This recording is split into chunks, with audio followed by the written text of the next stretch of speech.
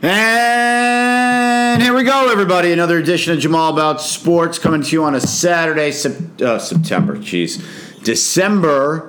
15th, 2018. Kicking off the show, Other Voices by The Cure. Play that song for a couple of reasons. The Cure just nominated, or actually will be inducted into the Rock and Roll Hall of Fame. And, of course, the funky bass line, as I am joined by a funky bassist in his own right, the one, the only, AG. What is up? Yo. Apologize for being about 15 minutes late, as I had to watch the conclusion of the North Carolina A&T against Alcorn State game. That's what's going on right here. That would be good game. Actually, it was a very good game. I was watching some of the Utah State North Texas game. Yeah, it looked like Utah State was blowing them out. I was actually a little behind because I had paused it because I actually had a little work to do. But, Utah State produced some very Bobby Wagner, who was an all-pro, Nevin Lawson, who is, a starter for the Lions, perhaps not a great one, but nevertheless. Again, both zero career interceptions, That would be correct, yes. He has no interceptions as being a starter for like 3 or 4 years in the league. Yeah, not particularly adept at playing the ball. And who is there? Kyle Fackrell was not Utah State, was he? I think he was Utah. Utah, okay. And then the guy Kyle Emanuel, he's not Utah State, is he? He was North Dakota State. He was North Dakota State, right? That Carson Wentz to school. Yeah. Anyway, but look, it takes. That's the work that it takes to unearth and mine for gems. That's exactly right. So if you're going to watch a bowl game that has 2 historically black colleges like Alcorn State, you're going to find a Tariq Cohen. Yeah, exactly. Well, you could go back to obviously. He was well known, but Steve McNair went to Alcorn State. Going way back, Everson Walls went to Grambling. Doug Williams went to Grambling. So the historically black colleges. Walter Payton, of course. Walter Payton, Jerry Rice, Mississippi Valley State. So yeah, the historically black colleges produce plenty either of good you want to put in the work or you don't. Either you want to win football games or you don't. Right.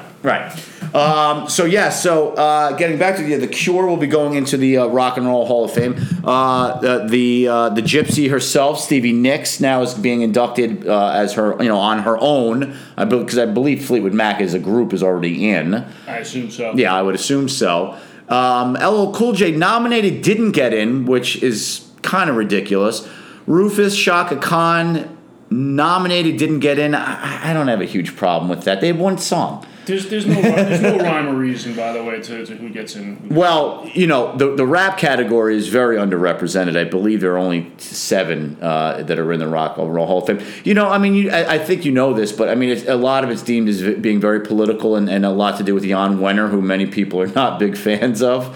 Because apparently he holds a lot of sway over the Rock and Roll Hall of Fame and who gets in, the former publisher from Rolling Stone. Yeah. So, I was a big Cure guy back in college. Lots of Cure songs on the various bars and fraternity parties. So I figured, a little shout out to Robert Smith and the boys. Good for them. And, it's a pretty nice little bass line for an opening song there. So, anyway, big show to get to. Lots of NFL as the playoffs start to come into focus. Some really good games last Sunday. I know we haven't done a show in a while, but some really good games last. Obviously, the ending of the New England-Miami game. Your game Sunday night was quite an interesting contest. Still recovering. Yeah, I would imagine. The Cleveland still processing that. Cleveland-Carolina game was a pretty good game, and I'll tell you right now. If I can swing it, because I'm supposed to do something, but if I can get out of my plans, I will be watching that Cleveland game tonight because I find them to be a very interesting watch, particularly because of the quarterback. And then the Kansas City San Diego game. Sort of emerging as your second team, aren't they? It falls right in line with my ethos, if you will. Yeah. I only very consistent with who you are. Yes, exactly. I only like teams that are fraught with all kinds of problems. Listen, I was a big Baker Mayfield guy, right? Although what was not to like about him? A lot of guys. Josh Rosen, he's got the size, he's got the arm. He's a pro, much better pro prospect Never mind the fact that he maybe likes football, maybe doesn't. Right. And Baker lives, sleeps, and breathes football. Well, I'm just saying, there was a lot of debate out there by the various draft, quote-unquote, experts as to who was the most pro, who was going to be the best pro. And I was steadfast in my insistence from the very beginning that Baker Mayfield, to me, was going to be the best of this group, and it wasn't even going to be close. Yeah. So, obviously, time will tell. I think most of it, you had it between him and Darnold. And I think if I would have, if I had to flip a coin, I probably at the time would have gone with Darnold. Right. But but I would have also, and did say there's no way you can go wrong with Baker. Right. No, I know. I know. Right now, the early returns would show Baker may be the better player, but it also has a lot to do with what team he goes. Of course it does. Of course it does. And look, and to be fair, and the Jets, I mean, that's just where players go to everything goes to die. Yeah. Well, again, in speaking to who I am, I mean, my two favorite football teams in my lifetime have been the Jets and the Lions. So there you go. Tells you all you need to know. So there you go. And now the Browns will be my third. Yeah. Although I do like the Chargers a lot, although they're a bit of a star-crossed franchise as well. Yeah. Huge win, though. But to be fair to Josh Rosen, I mean, he's in a horrible situation right now. I mean, I made myself watch the Lions Cardinals game last week only just because. Actually, I'll tell you this. I say this with dead seriousness. Had the Lions-Cardinals game been in Detroit and therefore a 1 o'clock game last week, pretty sure I wouldn't have watched it. I would have flipped to it, would not have been my primary watching the game that I would have watched. Really the only reason, I mean, after watching a couple of weeks ago the Monday night game between the Rams and the Chiefs, then watching some of the other games last week like Cleveland, Carolina, and Kansas City, Baltimore, which I assume you saw that ridiculous throw Mahomes made. Insane. I mean, that's a throw that I literally, some people say Rodgers is maybe the only other guy. I don't even know if Aaron Rodgers can make that throw anymore. I mean, rolling to his right. And then also Tyreek Hill makes a great play. Yeah. Just coming back for the ball. And beating the DB to the bar. It was amazing. Amazing play. It was amazing play. I mean, nobody makes that. That's an indefensible play. Nobody makes that play. I mean, think about it. Mahomes is rolling out to the right sideline. Tyreek Hill's on the left side of the formation, running down the left hash. Does a deep crossing pattern from left to right, and Mahomes, where he's practically out of bounds, just wings it, with a flick of the wrist, 45 yards in the air, and it hits Tyreek Hill dead in stride. Insane. It's unbelievable. It's ridiculous. What a great play that was. So watching all these good games and then watching the Lions slog through a game against the equally awful Cardinals. They've got, other than David Johnson, no weapons over there in Arizona. I mean, listen, God bless Larry Fitzgerald. The guy's been in the league 14 years, and he's a marvel. But, I mean, he's not obviously what he once was. He's certainly on the back nine of his career. This will likely be his last year. Their offensive line isn't very good. It's obviously, I wouldn't pull the plug or give up on Josh Rosen just yet. But listen, I was always a Baker Mayfield guy from the very beginning. I loved the intangibles. I loved the way he played on the field. The height stuff didn't bother me at all. His supposed character issues, I think I detailed them, pretty specifically here on an earlier show last year. Had nothing to do with off-the-field issues. Right. He had the one incident where he was drunk at a bar and then he tried to run away from the cops. That was the one real. But the on-the-field stuff, he grabbed his crotch and screamed F you at the dopes on Kansas that wouldn't shake his hand in the when they're, before the game in midfield. Right, I mean, and then the flag incident against Ohio State. Oh, when they planted the flag in the middle of the field. I mean, who cares? You know what? That's a guy who wants to win. And that's a guy that if he's on your team, you love him. And if he's on a team you're playing against or your division rival, you hate him. And you want guys like that. I believe you have a term for guys like that. Football players. That and also, what's the other one? Class eaters. Yes, exactly. That's exactly right. By the way, anything better than the end of the New England-Miami game last week? No. As beautifully summed up by technical. Somebody, I guess, who's very skilled at coding. Yes. I texted that to you. Did, and I showed it to a bunch of couple. I was out at dinner with a couple of old friends on Wednesday night, one of whom is a Patriots fan. And the other one is a big Jets fan, so he hates the Patriots. And he also was a fanatical Tecmo Bowl player, my buddy Anthony Satira. Like, fanatical to the point where you think you and I used to get into it playing in television games. He would play it nonstop in college and then get into full-on fist fights with his friends at the result of Tecmo Bowl. Like, I came close to a few, Oh, yeah. It could get pretty heated. Yeah. No, I mean, but so... Down, hot, yeah. Down, yeah. hot. So I never really played Tecmo Bowl. I mean, I was obviously aware of it. Bo Jackson was unstoppable, except for the 85. Taylor blocked every kick. Right. When you played the Giants, you couldn't kick. Right. Couldn't kick an extra point or a field goal. And Bo Jackson basically could go for an 80-yard touchdown anytime he wanted in that game. Right. And remember, there was only one version of it, and it was when the Cowboys were on the steep decline. Right. So I believe they had my receivers as Kelvin Edwards. Oh. And maybe like Carl Poe or something. Yeah, not strong. No, not strong. But had Herschel. Oh, right.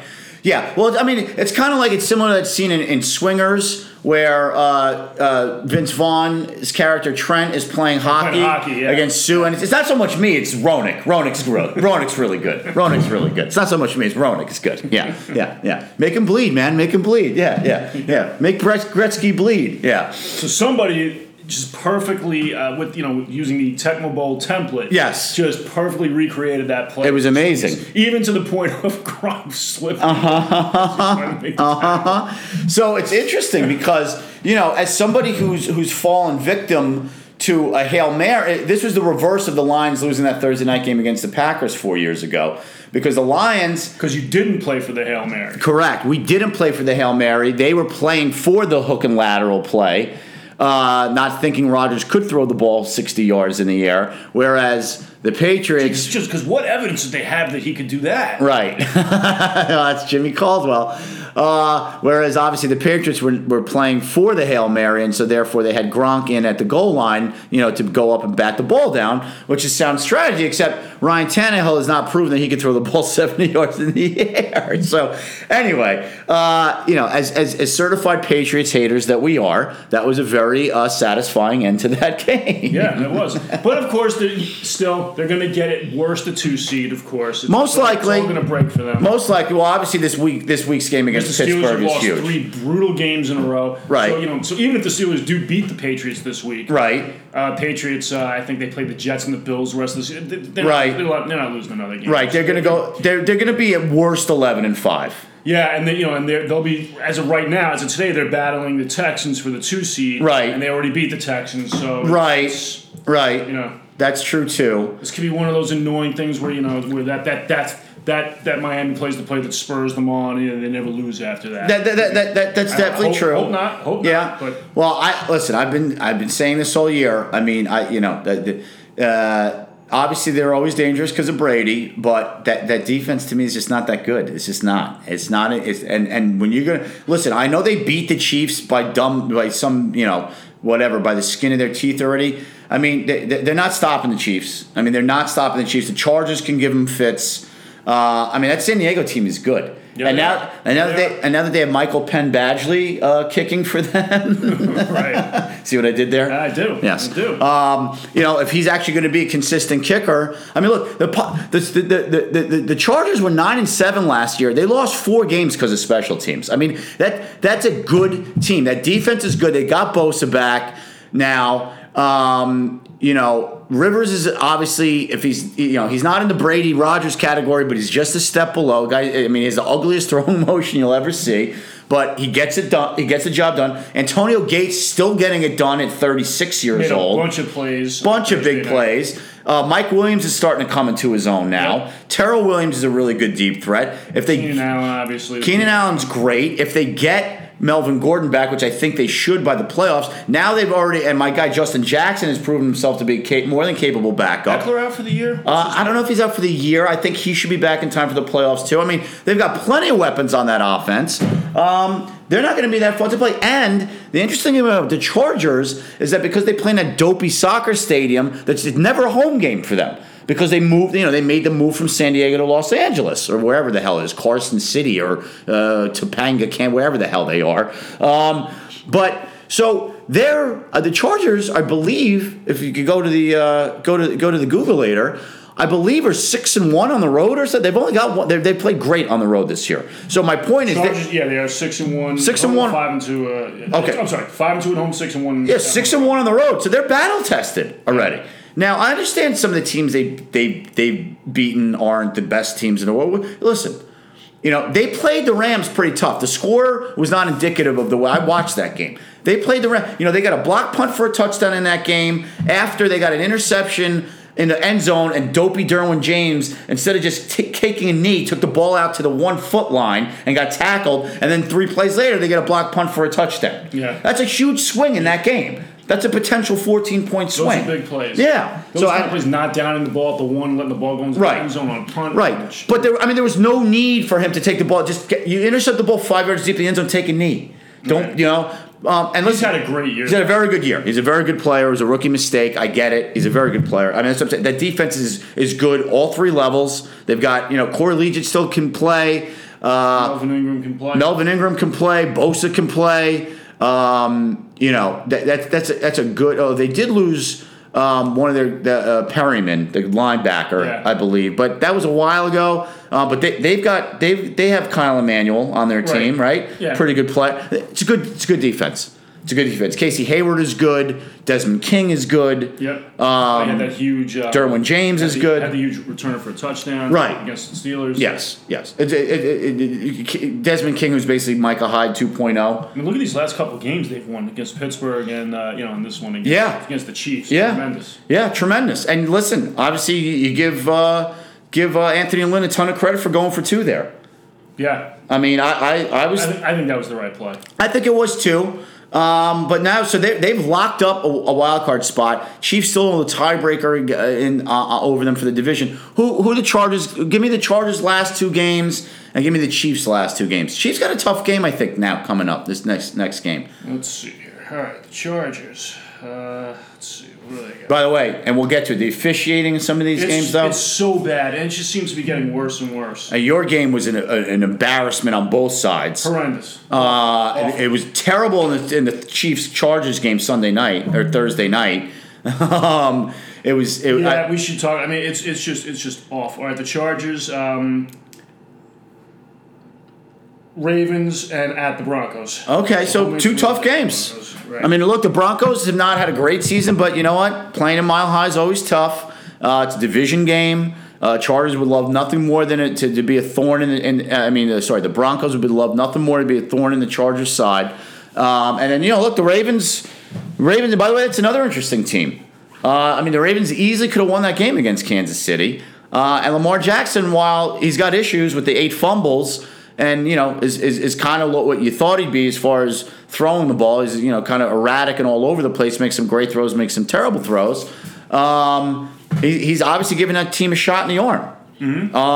So that's what I'm saying. There's a lot of interesting teams to watch this year. I mean, Chiefs, of course, we know about with the offense is great. And look, their defense isn't great, but they can still rush the passer and they can still. Jones. He's been a monster. First of all, he was Mississippi State. Yeah. Game record. Yes. Thursday. I mean, he's got 16 and a half sacks. He's got a sack in 10 straight games or 11 straight games. Insane. He's a monster. Dee Ford, who you and I both liked a lot coming out of Auburn, has been great for them. Yeah. Justin Houston's still one of the best pass rushers in the league. And look, their back end ain't great, but you know what? Again, the way the game's played now. Your defense doesn't have to be good. It just has to be good at certain times in the game. It has to be good late, and the way you're going to do that is rush the passer and try and get turnovers. That's it. Yeah. All the other stuff is meaningless to me. Yards, points, all of it. Chiefs, by the way, at Seattle. Tough game. Home against the Raiders. Okay. So the Raiders are a joke, but...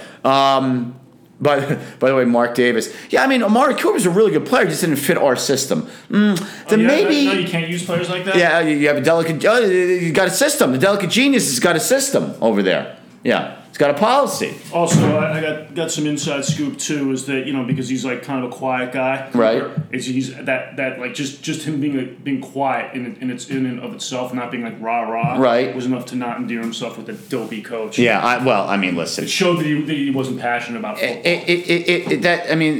There couldn't be anything dumber than that. And now look, and I know I'm going to sound like a quote unquote hater. In some of these games, there have been some very specific mitigating circumstances that have allowed him to go off in these games. Namely, he's playing against some scrubs and he's got a couple of bounces go his way, like the last play of the game against the Eagles. Yeah, but nevertheless, when he went up against Marshawn Lattimore, he had a really good game. He did have a good game against him, and he actually gets some separation. No, listen, I'm not saying he's not good. He's probably the first Cowboys receiver who actually gets separation. I've seen about a good since maybe Miles Austin. Yeah, no, I mean, listen. So you know what? It's a good segue. We'll get to your game. I mean, that was a crazy game. Obviously, super entertaining from an objective observer standpoint. The horrendous officiating started right from the get-go. I mean, awful. Just awful. Cowboys fumble the opening kickoff. Eagles recover it. Then they claim that the Eagles didn't have a clear recovery, even though the guys... Four Eagles there, and the Eagle came out of the pile. So that was awful. Yep. Let's see. Dallas got her touchdown, which got wiped out on terrible call. Awful call. Terrible call. And then the next play... I mean, and by the way, the Eagles still scored on that drive anyway. Yeah, so actually give them credit. They didn't fold. Because in the next play after that, so that brought up 2nd and 20. Right. Next play after that, Gregory sacks Carson. Once he gets called for sacking. Well, he's called for sacking. For going low. Yeah, for going low. Ridiculous. That's a penalty only if the quarterback gets rid of the ball. It's not supposed to be a penalty if you get a sack. It's ridiculous. And plus, Peters pushed him down. So you're already on the ground. It's a terrible call. Ridiculous call. Not within the spirit of the rule whatsoever. One of the worst calls I've ever seen. It was a horror show of a call. So then that would have been 3rd and 30. Right. I mean, then they're pretty much screwed. Right. But I mean, to be fair, it shouldn't even been in that situation. Because they should have. The offensive interference that negated the long touchdown was a bad call. Yeah, that would. Horrendous call. And then we've been saying all year, that your team is going to get that helmet to helmet on offense. Well, we got it. They called it on Zeke. Yeah, and they fined him $30,000. I saw that. So ridiculous. Common sense, please. Yeah, no, it's in short supply with the officiating in these games. I mean, and then the Thursday night game. I mean, there's 3 plays in a row in the Thursday night game. They miss on the last drive. They miss helmet to helmet on Rivers. Yep. Then a blatant helmet, and I mean his knee was down and helmet to helmet. It was late and helmet to helmet. They missed 2 on that play. Then they miss. Then they call defensive pass interference. Yep. What they were calling. Oh, on the Chiefs. On Kyle Fuller and the play in the back of the end zone that was maybe even not even catchable. That was a horrible call. Horrendous call. Yep. And then on the touchdown to Mike Williams, blatant offensive OPI. Extended. Yep. It's not even close. It's not even close. It's OPI all day, every day. I know. I mean, it kind of in your game, it kind of canceled each other out, but it's not a good good look. It's not what you want to watch as a fan. Down the stretch, you can't be missing 3 calls in 4 plays. And then it's not what you want. It's not what you want. It's not what you want. And then I'll throw in the Seahawks Vikings game. Yeah, we're late in the game. The Vikings are down 6-0. There's a rule that when the Seahawks play on Monday Night Football, you're allowed to do anything. They can do whatever they want, and then the league can come out afterwards and say, our bad. That's right. We should have called a penalty on that, just like they did to us with the KJ Wright. So 6-0. So the 6-0. Down 6-0. About to have they're about to cut it in half by kicking. Chip shot field goal. Field goal. Yes. Bobby Wagner puts a hand on both offensive players on either side of him. Yes. Jumps over the defensive lineman. His own D lineman, which you're not allowed to do. It doesn't matter whether it's your own guys or their guys. Correct. That's called leveraging, and you're not allowed to do that. So you put a hand on both of them. Yes. Which allowed him to jump over the line and block the kick. Correct. And then the refs talked about it. They threw a flag. They actually threw a flag and then picked it up. And then talked about it and then picked it up for some reason. It was the absolute definition of leverage. Ridiculous. And then and by the way, and then in my game, they called DeMarcus Lawrence not for leverage, but for using his helmet when he tried to block the kick. I saw that. It was ridiculous. I saw that. That was a ridiculous call. That was an awful call. I saw that too. That was ridiculous. But think about it. Seattle got with the changed the whole game. Think about this. In their recent history, they got the Golden Tate, the Fail Mary with the replacement refs with Golden Tate. The game where Calvin fumbled at the 1 foot line and KJ Wright batted the ball out of the back of the end zone. So instead of the Lions having the ball first and goal at like the 1 foot line, down 3 points with about a minute left. Turnover game. Turnover game over, and then that. And that, by the way, I understand they went on to win 21-7. That changed the entire. Because the Vikings would have had first down, I think, at like the 15. Correct. Maybe they don't score. The way that game was going, they might not score, but it changed the whole game. Because then I think like 2 plays later, Russell Wilson ran for 50 yards. That's right. And then that was game. Yep. But it's changed the entire complexion. They make that call. Yes, it's game on. Correct. It changed the entire complexion of the game. Swung all the momentum in Seattle's favor. Minnesota had not played. Let's be fair. Minnesota had not looked good at all. And by the way, there's a chance they don't score. I know, but it changed the entire complexion of the game. Maybe you do kick the field goal to make it 6-3. Right, and it's a new game. Totally. Listen, it's awful. So I don't understand why it's a rule that when Seattle plays on Monday night, they have to have penalties that are clear penalties, then not be called penalties against them. But apparently that's the rule. Speaking of that game, by the way. And again, you know me. I'm not one for assigning wins and losses to quarterbacks' records as if they're starting pitchers, right? Right. Football is the ultimate team game. But except for when it buttresses my point that Kirk Cousins is a stat whore and really not that good. So did you see the statistic on him that his record obviously? So let's be fair. His team's record in games in which he has been the starting quarterback, both with the Redskins and now with the Vikings, against teams that have a 500 or better record, what his team's records are in those games? What's that? 4-24. Wow. And he's not aware of that. And his team's records, and I think this is more of just sort of a quirk and an anomaly. Some people use it though to point out that when the lights are brightest, he's at his worst. His team's records on Monday night games, 0-7. Nice. Yeah. Nice. So listen. Look, when we did our free agent frenzy show last year, right, and everybody was saying he's a home run, I said, listen. Yeah, you were not putting the Vikings in the Super Bowl. Exactly. Now, to be fair, I don't think Case Keenum's the greatest thing since sliced bread either, but you know what? That team last year did a lot better with Case Keenum than they're doing this year. I mean, I'm sorry. That Vikings team has way too much talent to be 6-6-1. Yeah. Well, on both sides of the ball. And listen, I think very highly of Mike Zimmer. I think he's a good coach. So now, of course, Vikings fans are all getting it. I mean, they're acting like a bunch of spoiled brats. Apparently, Mike Zimmer's daughter had to go on Twitter to defend him because people are like crushing him now. She didn't have to, but she elected to. Twitter's great. It's really good. It's really excellent. Yeah. So listen. So give me your last two games. So you guys clearly control your own destiny. They only have to win one game. Okay. Or if they somehow lost all three games, right? Both the Eagles and Redskins both have to win out. They have to lose. They have to lose one. Both those teams have to lose one of their last three games if the Cowboys were to lose all three. Gotcha. Or the Cowboys just win one game. And you win the division. Correct. Yeah. Okay. Yeah. So your last three games are against who? So we got the Colts. Colts tomorrow. At Indy. Tough game. Home against Tampa. Okay. Should win. Should be a win. At the Giants. Okay, should be a win, but again, Giants are going to want to. They're going to want to try to, if they can, play spoiler. Saquon Barkley things, anything can happen there. Well, and also, as you said, I saw this with the Lions a couple years ago when we made the playoffs. We were 9-4, we lost out, and still made the playoffs. You'd like to go in with a little momentum. You don't want to go in losing out. Exactly. And you guys obviously have won 3 in a row now, 4 in a row, 5 in a row, 5 in a row. Right, you've won 5 in a row. And some tough games, some draining. Yeah. Games. No, listen. You know what? You don't throw back any wins in the NFL. Yes, the Eagles are a compromised team right now. And yes, you easily could have lost that game. And yes, that ball bounced right perfectly to Mari Cooper at the end of the game. Oh, man. Poor Rasul Douglas, man. He had a great game too. Up into that play. Yeah, great game. Wow.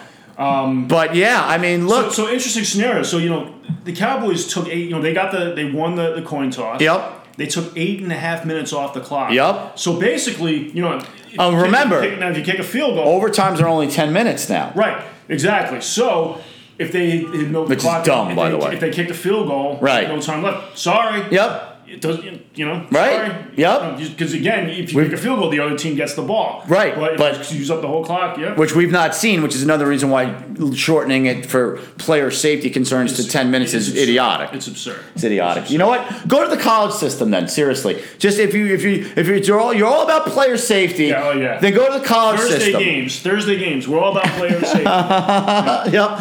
But then go to the college system. Give each team the ball on the 25-yard line and just be done with it. Look, they've already trying to get rid of kickoffs now. You can't have a wedge anymore. You can't do double team blocks. You can't. Why even bother? And there's a penalty on every. That's why basically with the Cowboys, I don't ever want them running the ball out of the end zone. And for punts, just fair catch. Yeah. Just fair catch. Yeah, the Lions too. I get called for holding them every single Lions too, bro. Lions too, every single time. But it's like, why even bother? Just fair catch it and take a knee. Yep. Exactly, that's it. Yeah. And this game against the Colts, a little compromised because Zach Martin's not going to play. First game he'll have missed in his career. Oh, wow. So, and by the way, I believe the Colts won 5 out of 6. Yeah, they've been playing well. And they're quarterbacked by none other than Captain Andrew Luck. Yes. Are you familiar with the Twitter account, Captain Andrew Luck? It's hysterical. Okay. It's hysterical. Oh, yeah, I am familiar with it. Yes. Soldier. Yes. Colt. Simple man. Yes. So, like, for instance, so when they lost to the Jaguars. Yes. It's like very old timey speak, correct? Yes, exactly. Yes. Exactly. So, right. Greetings from the front. Yes. Yes. So when they lost to the Jaguars 6-0, dearest mother, my disappointment is immeasurable. Our unit fell to the jungle cat men. We simply were unable to gain the necessary ground to fortify a victory. Yes. I find myself flummoxed by the outcome of the final maneuver of the battle. We must learn and move onward. Yes. And then when they beat the Texans the following week, dearest mother, I write with stupendous news. The unit was victorious once more. The Texan men battled hard, but our maneuvers were crisp and well executed. My sidearm was true and a sight to behold. The clouds have parted. Our heads are held high. Yes. I love you. Yeah. And then upon they're going to be playing the Cowboys. Dearest mother, word of our victory in Houston spread quickly, and now a posse of Cowboys is on our heels. We must march double time to home camp in order to prepare for a likely shootout. Victory has renewed our unit. Inform the hens, my resolve has never been stronger. Yes, no, it's outstanding. Jeez. I have seen some of those. Outstanding. So and the photo? Yeah, it's great. Yeah, with the Civil War attire on. And by the way, shout out to the guys at Cowboys.com. They're the ones that alerted me to this. Oh, okay, yeah, I've actually seen it because I am on the Twitters, and so probably I'm going to say in response to this because it's the best one. There's a Lions fan out there that's done one similar one for Stafford. Is that right? Yeah, yeah. Dearest Kelly, because that's his wife. Yeah. This week was, something, same, the Norseman from, whatever. Yeah. Really so took this is obviously going to every team's going to pick up on this at some point. But it is really funny. Genius. It's really well done. All right, let's take a short break, and we'll be back with some college football, Major League Baseball, and NBA right after this. Alrighty, and we are back here on a Saturday edition of Jamal About Sports. Wrapping up our NFL recap, and now moving on to college. As college bowl season is officially kicked off today, as you heard us start out the show. There's bowl games going on now. There's bowl games. I think that people want to know more about this Alcorn State North Carolina A&T game. I saw it was like 24-22 at one point. I will say one thing, just in keeping with bad calls. Yeah. The reason the score ended up 24-22. Alcorn State went for 2 with 10 minutes left in the game. They made it 24-22 with a touchdown. They went for 2 to try to tie it. Yeah. Guy caught the ball in the corner of the end zone. It was a catch. He called him out of bounds. And then they replayed. And they didn't review it? They did. And they upheld it? Huh. Yeah, I don't know why. So just keeping with that theme, and then poor officiating wound up being the difference. Yeah. So listen, there's a million of these bowl games. A lot of people, you're seeing more and more college kids. The guys that are going to go pro. If it's not one of the playoff games, guys are sitting out. The games. Will Greer's not going to play. Yeah, that was actually a little surprising to me. The quarterback of West Virginia. It seemed like he still had a little more people to try to convince. I would think so, but you know what? To be fair, the way the off season goes now, it's so long. All these pro days and the combine and the bowl games. If he's going to go to the Senior Bowl and the Shrine Game, there's a lot of other opportunities to make one's case, I guess, if you will. Did Derwin James skip the game? And he's like the ultimate team guy. Right? So, didn't he skip the game last year, or was he hurt? I don't know. I honestly don't know. I don't remember. Because nobody's ever going to question that guy's commitment to his team, too. Well, and then, you see what happened to Jake Butt, right? The tight end from Michigan a couple years ago. He blew his name. And Jalen Smith, too. Now, Jalen Smith has obviously managed to come back, but it took him like 2 years. Think about how much money that cost. Right, because he would have been a first-round pick. Yeah, for sure a first-round pick, and they ended up being a second-round pick. That's a big difference. And Jake Butt has not been the same. I think actually he did come back for a while, and then I think he got hurt again. But that certainly impacted his draft status as well, and therefore, how much money he makes. So, I have no problem with it. It's an unfortunate byproduct. of the playoff, frankly. But you know what? Coaches do the same thing, by the way. Right.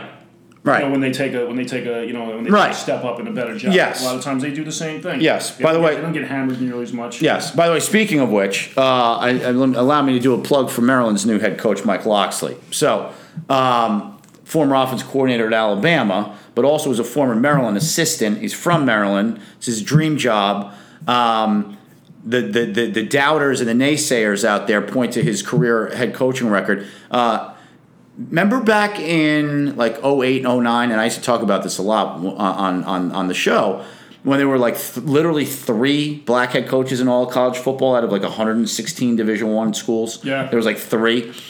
And the cute little thing they used to do back then was, then when they started giving guys jobs, it was like Mike Locksley got the New Mexico job. Because that's a good job. Because a lot of people win there. They've got a good pedigree over there in New Mexico. Yeah. They go 2-10 every year. Who the hell wants to go play in New Mexico? It's impossible to recruit. They're a non-conference base. What are they, in the Mountain West, I guess, or something like that? See, look, we're hiring. Yeah. So see, look, we're giving guys jobs. I predicted it at the time. It was not going to go well. It didn't. But nobody wins there. And I think the only guy that's done even a remotely decent job there lately is Bob Davie, the former Notre Dame coach. But then I think they found out he was cheating, and now he's not the coach there anymore, I think. I got to look that up. But anyway, my point is, none of that stuff scares me off. Then he was a Maryland interim head coach when they fired Randy Edsall, and he went 1-4. Then the team wasn't any good.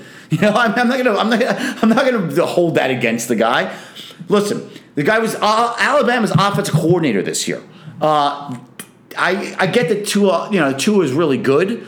But guess what? Somebody's got to call those plays. This is the best offense Alabama's ever had under Nick Saban. And it's not only because of the quarterback. Mike Locksley's got to get some credit for that.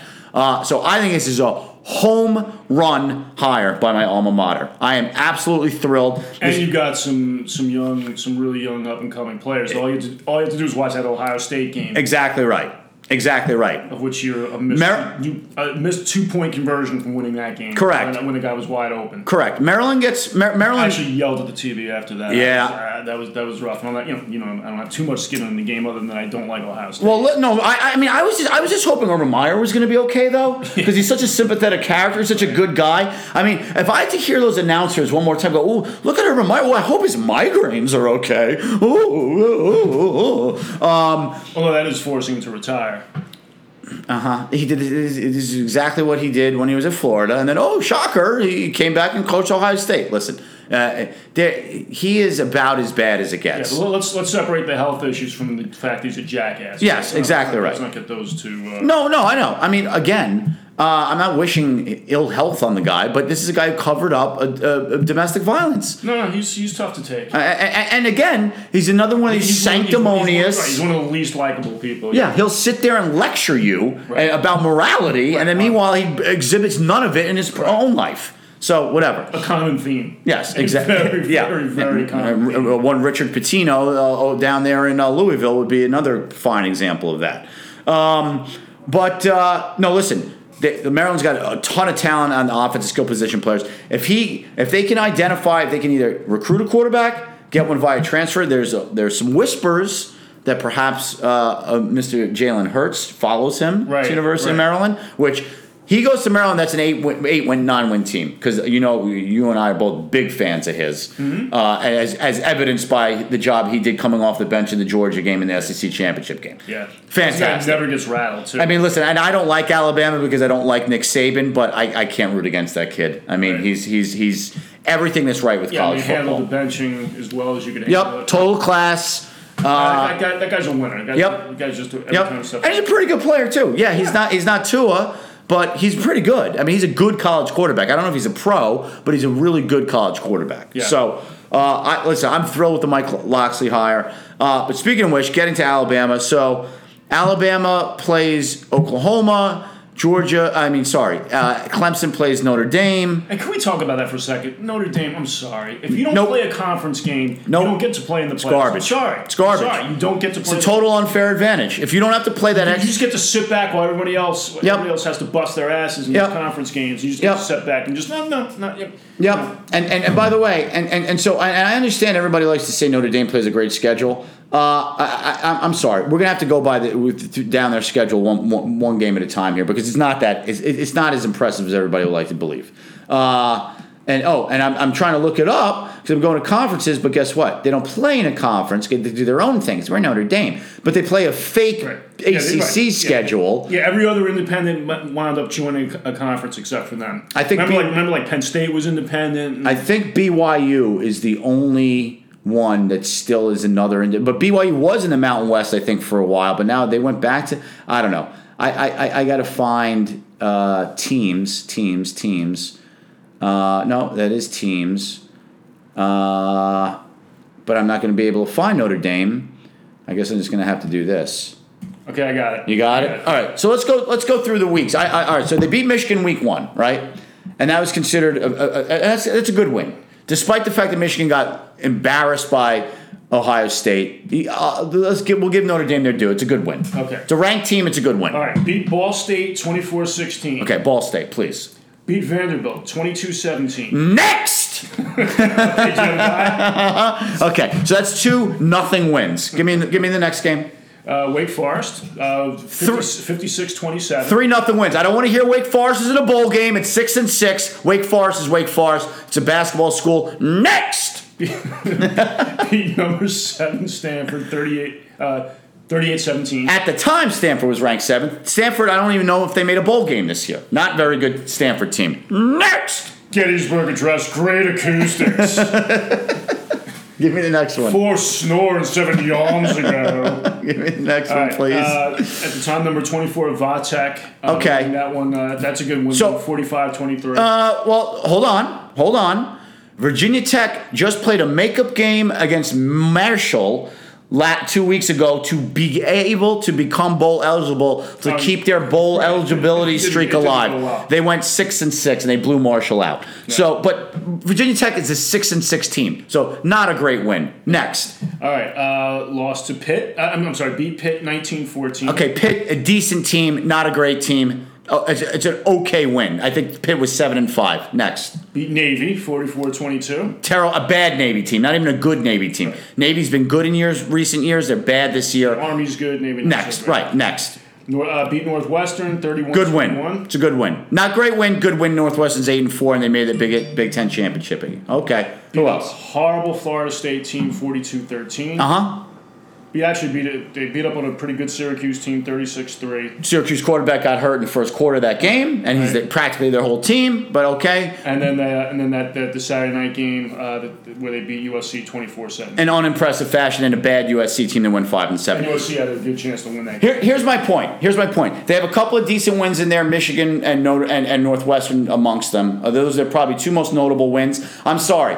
If you're going to not play in a conference and have to go through the gauntlet of playing in a conference championship game, then I'm sorry, that schedule needs to be better as an undefeated team to be able to just automatically guarantee you entry into the college football playoff. I'm sorry. But because they got the name. It's like South Florida's they're not even in consideration. Central Florida. Yeah, excuse me. Right. You're going to tell me Central Florida can't play with Notre Dame on a neutral site? Hell no. You tell me Georgia's not better than Notre Dame, even with 2 losses?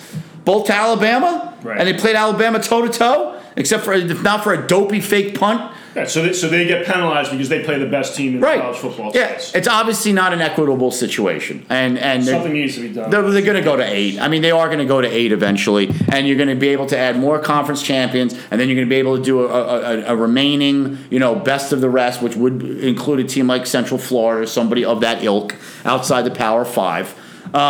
But I'm sorry. I understand Notre Dame's they're a brand in itself. Exactly. They don't have to listen, bro. This is just like a few years ago when Fat Guy Teo was their star at middle linebacker, and I actually did put my money. I mean, they got blowed out, as Emmitt Smith would say, against Alabama that year. Yeah. I mean, it wasn't even. They are going to get trounced by Clemson. Clemson will run up and down the field against Notre Dame. I have no doubts about that.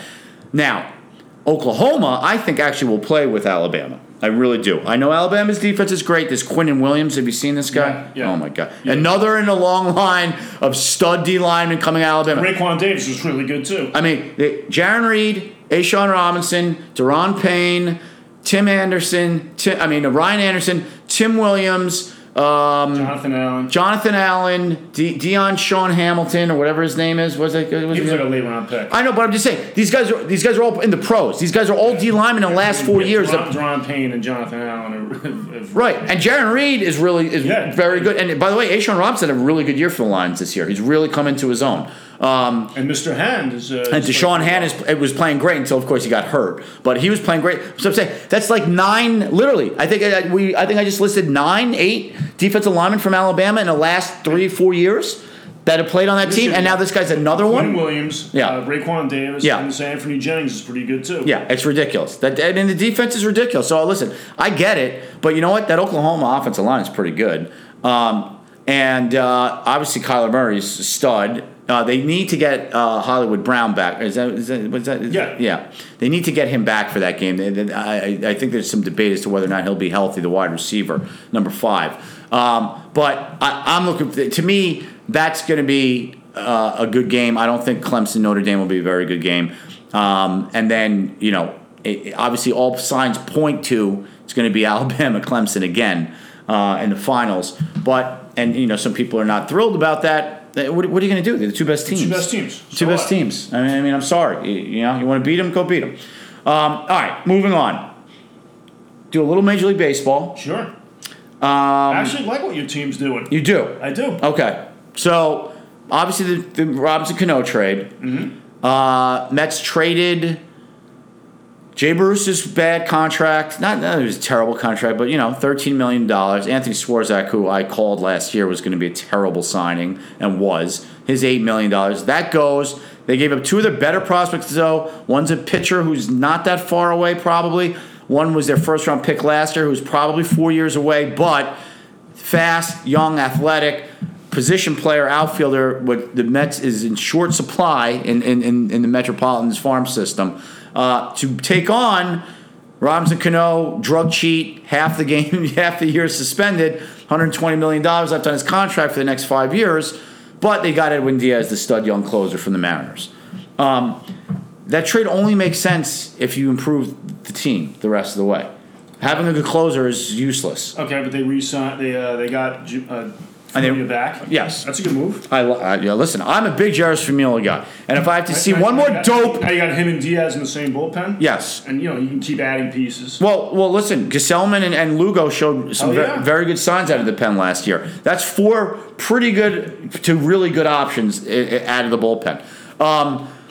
If I see one more dope on Twitter tell me that Jeurys Familia stinks because he blew 3 saves in the World Series, I guess you just started watching baseball after the World Series. Because, yes, he gave up the home run to Gordon in Game 1. Other than that, those other 2 games had nothing to do with him. Remember St. David Wright, everybody? With his pop gun throws over to first base? Or how about Lucas Duda not being able to throw the ball to home? Or how about Daniel Murphy not being able to field a ground ball? I don't want to hear about Jeurys Familia with 3 blown saves. He was the least of the Mets' problems, please.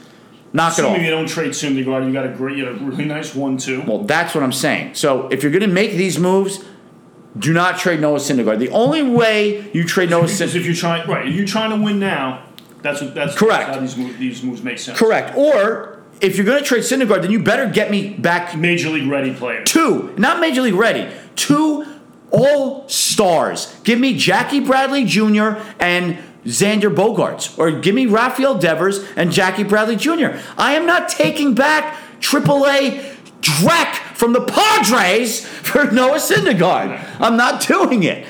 Okay? Now, if you're going to tell me we're going to do some sort of a 3-team trade and it's going to net me JT Realmuto, the catcher from the Marlins, I need more than that. I cannot have a 1-for-1 there. I need more than that. No, for number 2, legitimate number 2. Yes. Number 1, number 2. Yes.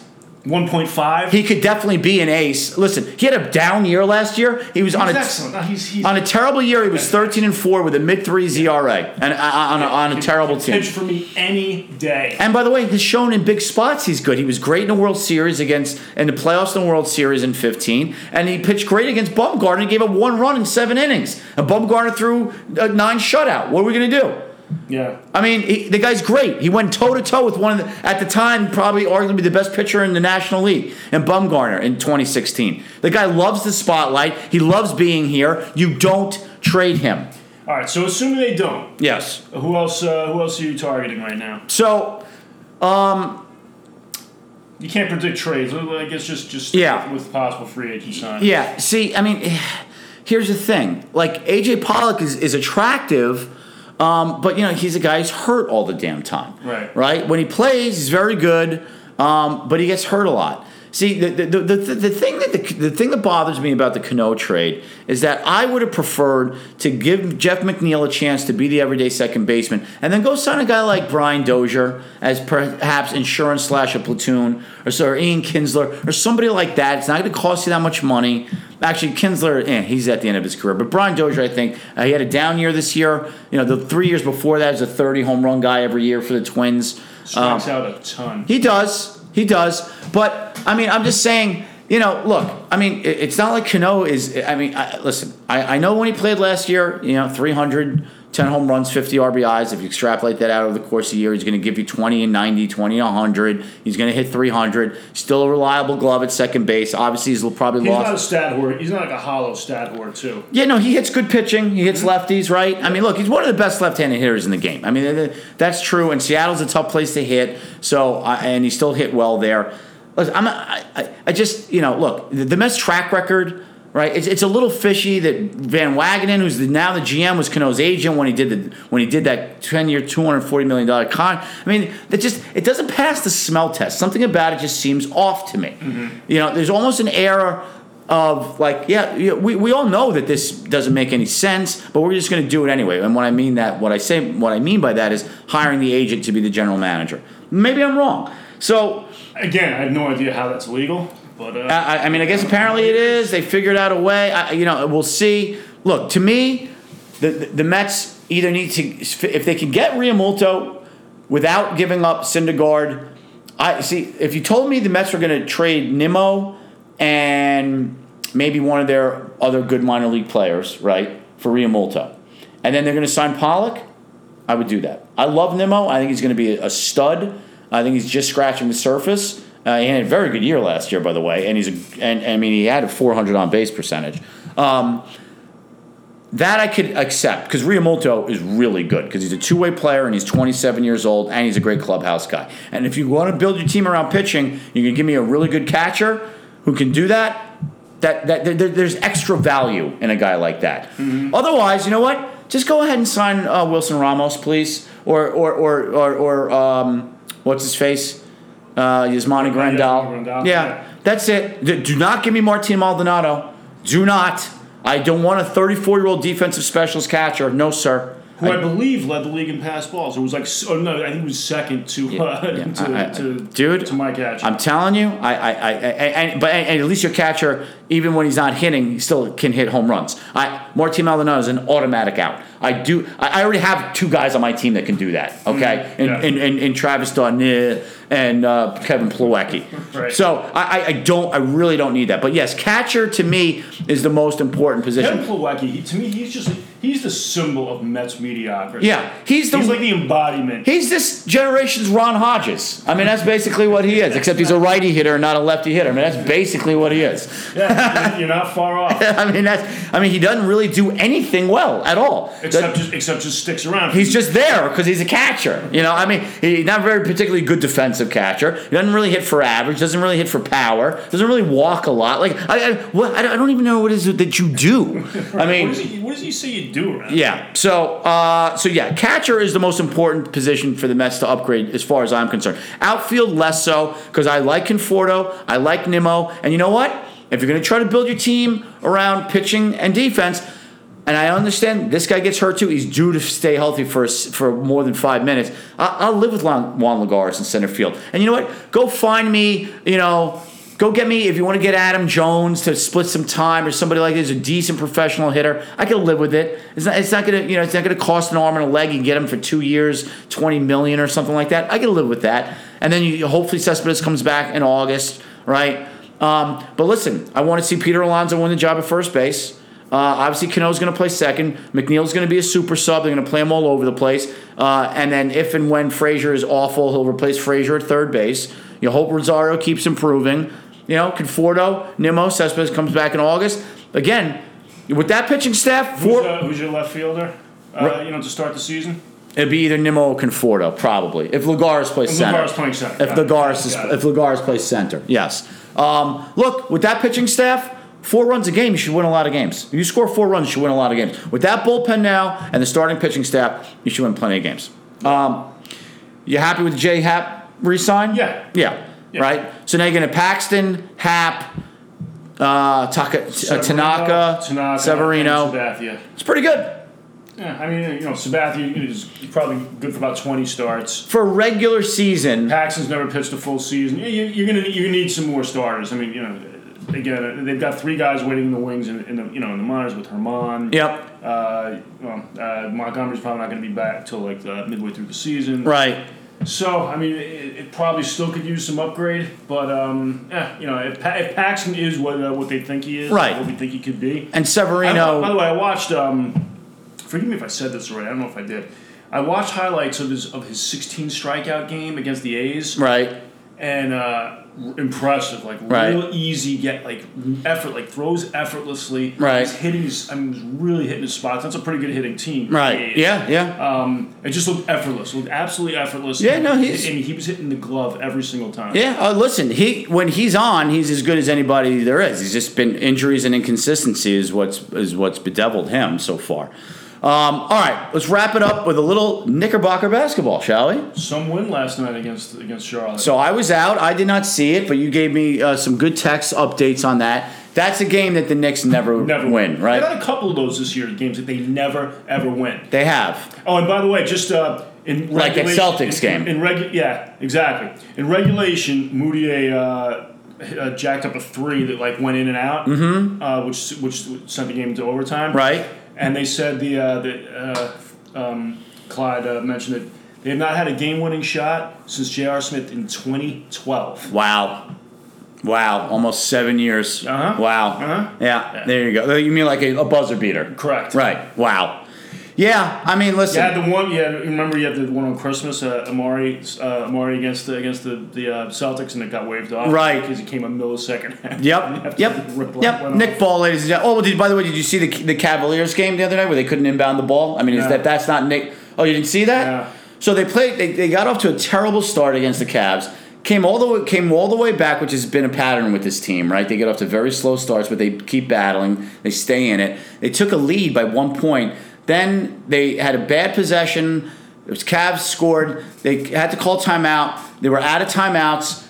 Couldn't inbound the ball, and so Moody just threw the ball right to somebody on the Cavs. Down 1. With like 20 seconds left. Yeah. I mean, that's 30 years as a Knicks fan. The Knicks can never inbound the ball. Amazing. I mean, it's unbelievable. Actually, in overtime, at the last second, it looked like they were going to get the ball inbound at a driving layup. It's long been an issue. They actually got a millisecond left. And the guy broke free. I think Moutier broke free. I mean, I've been saying it all year. I mean, the results are sort of secondary. What's encouraging here is that they won that game last night. You love to get a win, of course. But it was because of guys like Moutier, who's 22 years old. Right. But these are all young players. Look, they're going to have to figure it out. Half of these guys are probably not, it's certainly at least 5 of these guys are not going to be here next year. Well, 5 of them are. Right. It doesn't feel like you're just playing with playing out the string with veterans that you're just you're just taking on expiring contracts. There's no Michael Beasleys on this roster. I mean, look, I know he's a good guy, he's a good soldier, and he's not a bad player. Let's get Courtney Lee over to a contender as soon as we can. Right. When Lance Thomas comes back, he better not be playing more than 10 minutes a night, or go trade him to a contender too. I don't need any of it. I really don't. I want you want guys that you have a future with. Yeah, I want all young guys all the time playing, and you live with their lumps. I'm a Vonleh guy. The guy needs to play 38 minutes a night. Moutier, run him out there, see what he's got. Trier, when he's healthy, the kid's got to play a lot. Burke? Look, I mean, I think we kind of know what he is. He's a scoring point guard. He's probably like a poor man's Vinnie Johnson, right? Probably best suited coming off the bench. But you know what? I'm not willing to paint him with that brush. I'm willing to let him see. But, I mean, it's hard when you got, Moutier needs to play a lot. Trier's a guard. And that's why they got rid of Ron Burgundy, a.k.a. Ron Baker. You can't have all these guards on the team. Listen, my feelings on Frank. I mean, If he never plays another minute, I'm fine with it. He's not great. He's not great. Again, I understand he's a nice kid and he's a hard worker. He doesn't really do much out. I mean, people got all excited because after Tony Parker embarrassed him, not in the game last night, which he did also in that game, but when they played Charlotte last week.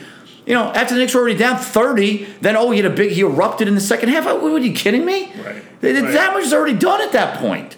I mean, people look the pro Frank crowd that exists out there. He's a nice defensive sub. Yeah, exactly. That's what he is. Yeah, that's what you want out of the 8th pick in the draft. Yeah, a nice defensive sub. Yeah, you're looking for a little more. Yeah, a guy who can help you a little bit on the defensive end. Yeah, maybe he's Darryl Walker one day, right?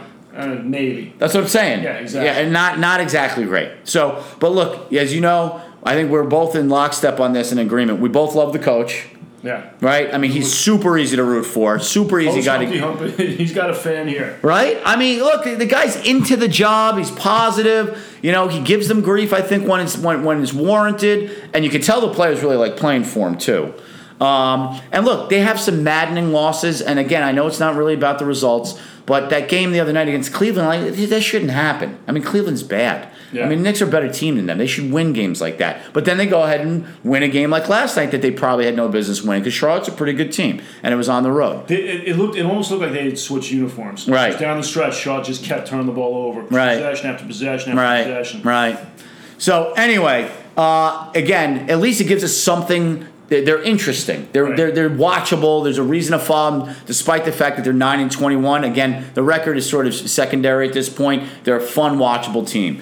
All right, and if it can get you a good lottery pick. Well, and that's the thing. To me, that's the best of both worlds. Is you're getting these young guys valuable, experience here. You're going to figure out who's part of your core and your future moving forward, and you're probably going to end up with a really good player in next year's draft too. So I think it's going to work out. Phil Jackson to screw it up. Exactly. To just out of spite. Yeah, I know you're not a big college basketball game. If you happen to be home one day and Duke is on, watch them to watch Zion Williamson. Yeah, I know. Listen, I've seen highlights. You know me. The second somebody gets hyped, I look for reasons to not like the guy. I watch him play. He's pretty irresistible. All right, that's going to do it for this week's show. As always, thanks for listening. Check us out on SoundCloud, on iTunes. The website's JamalAboutSports.com. The Twitter account is @JamalAboutSportNOS, and the Facebook page is JamalAboutSports. Enjoy. We got football. We got the Jets about to play right now against Houston. Then we've got Denver versus Cleveland. Obviously, full slate tomorrow. We'll be back next week to talk all about it. Until then, peace out.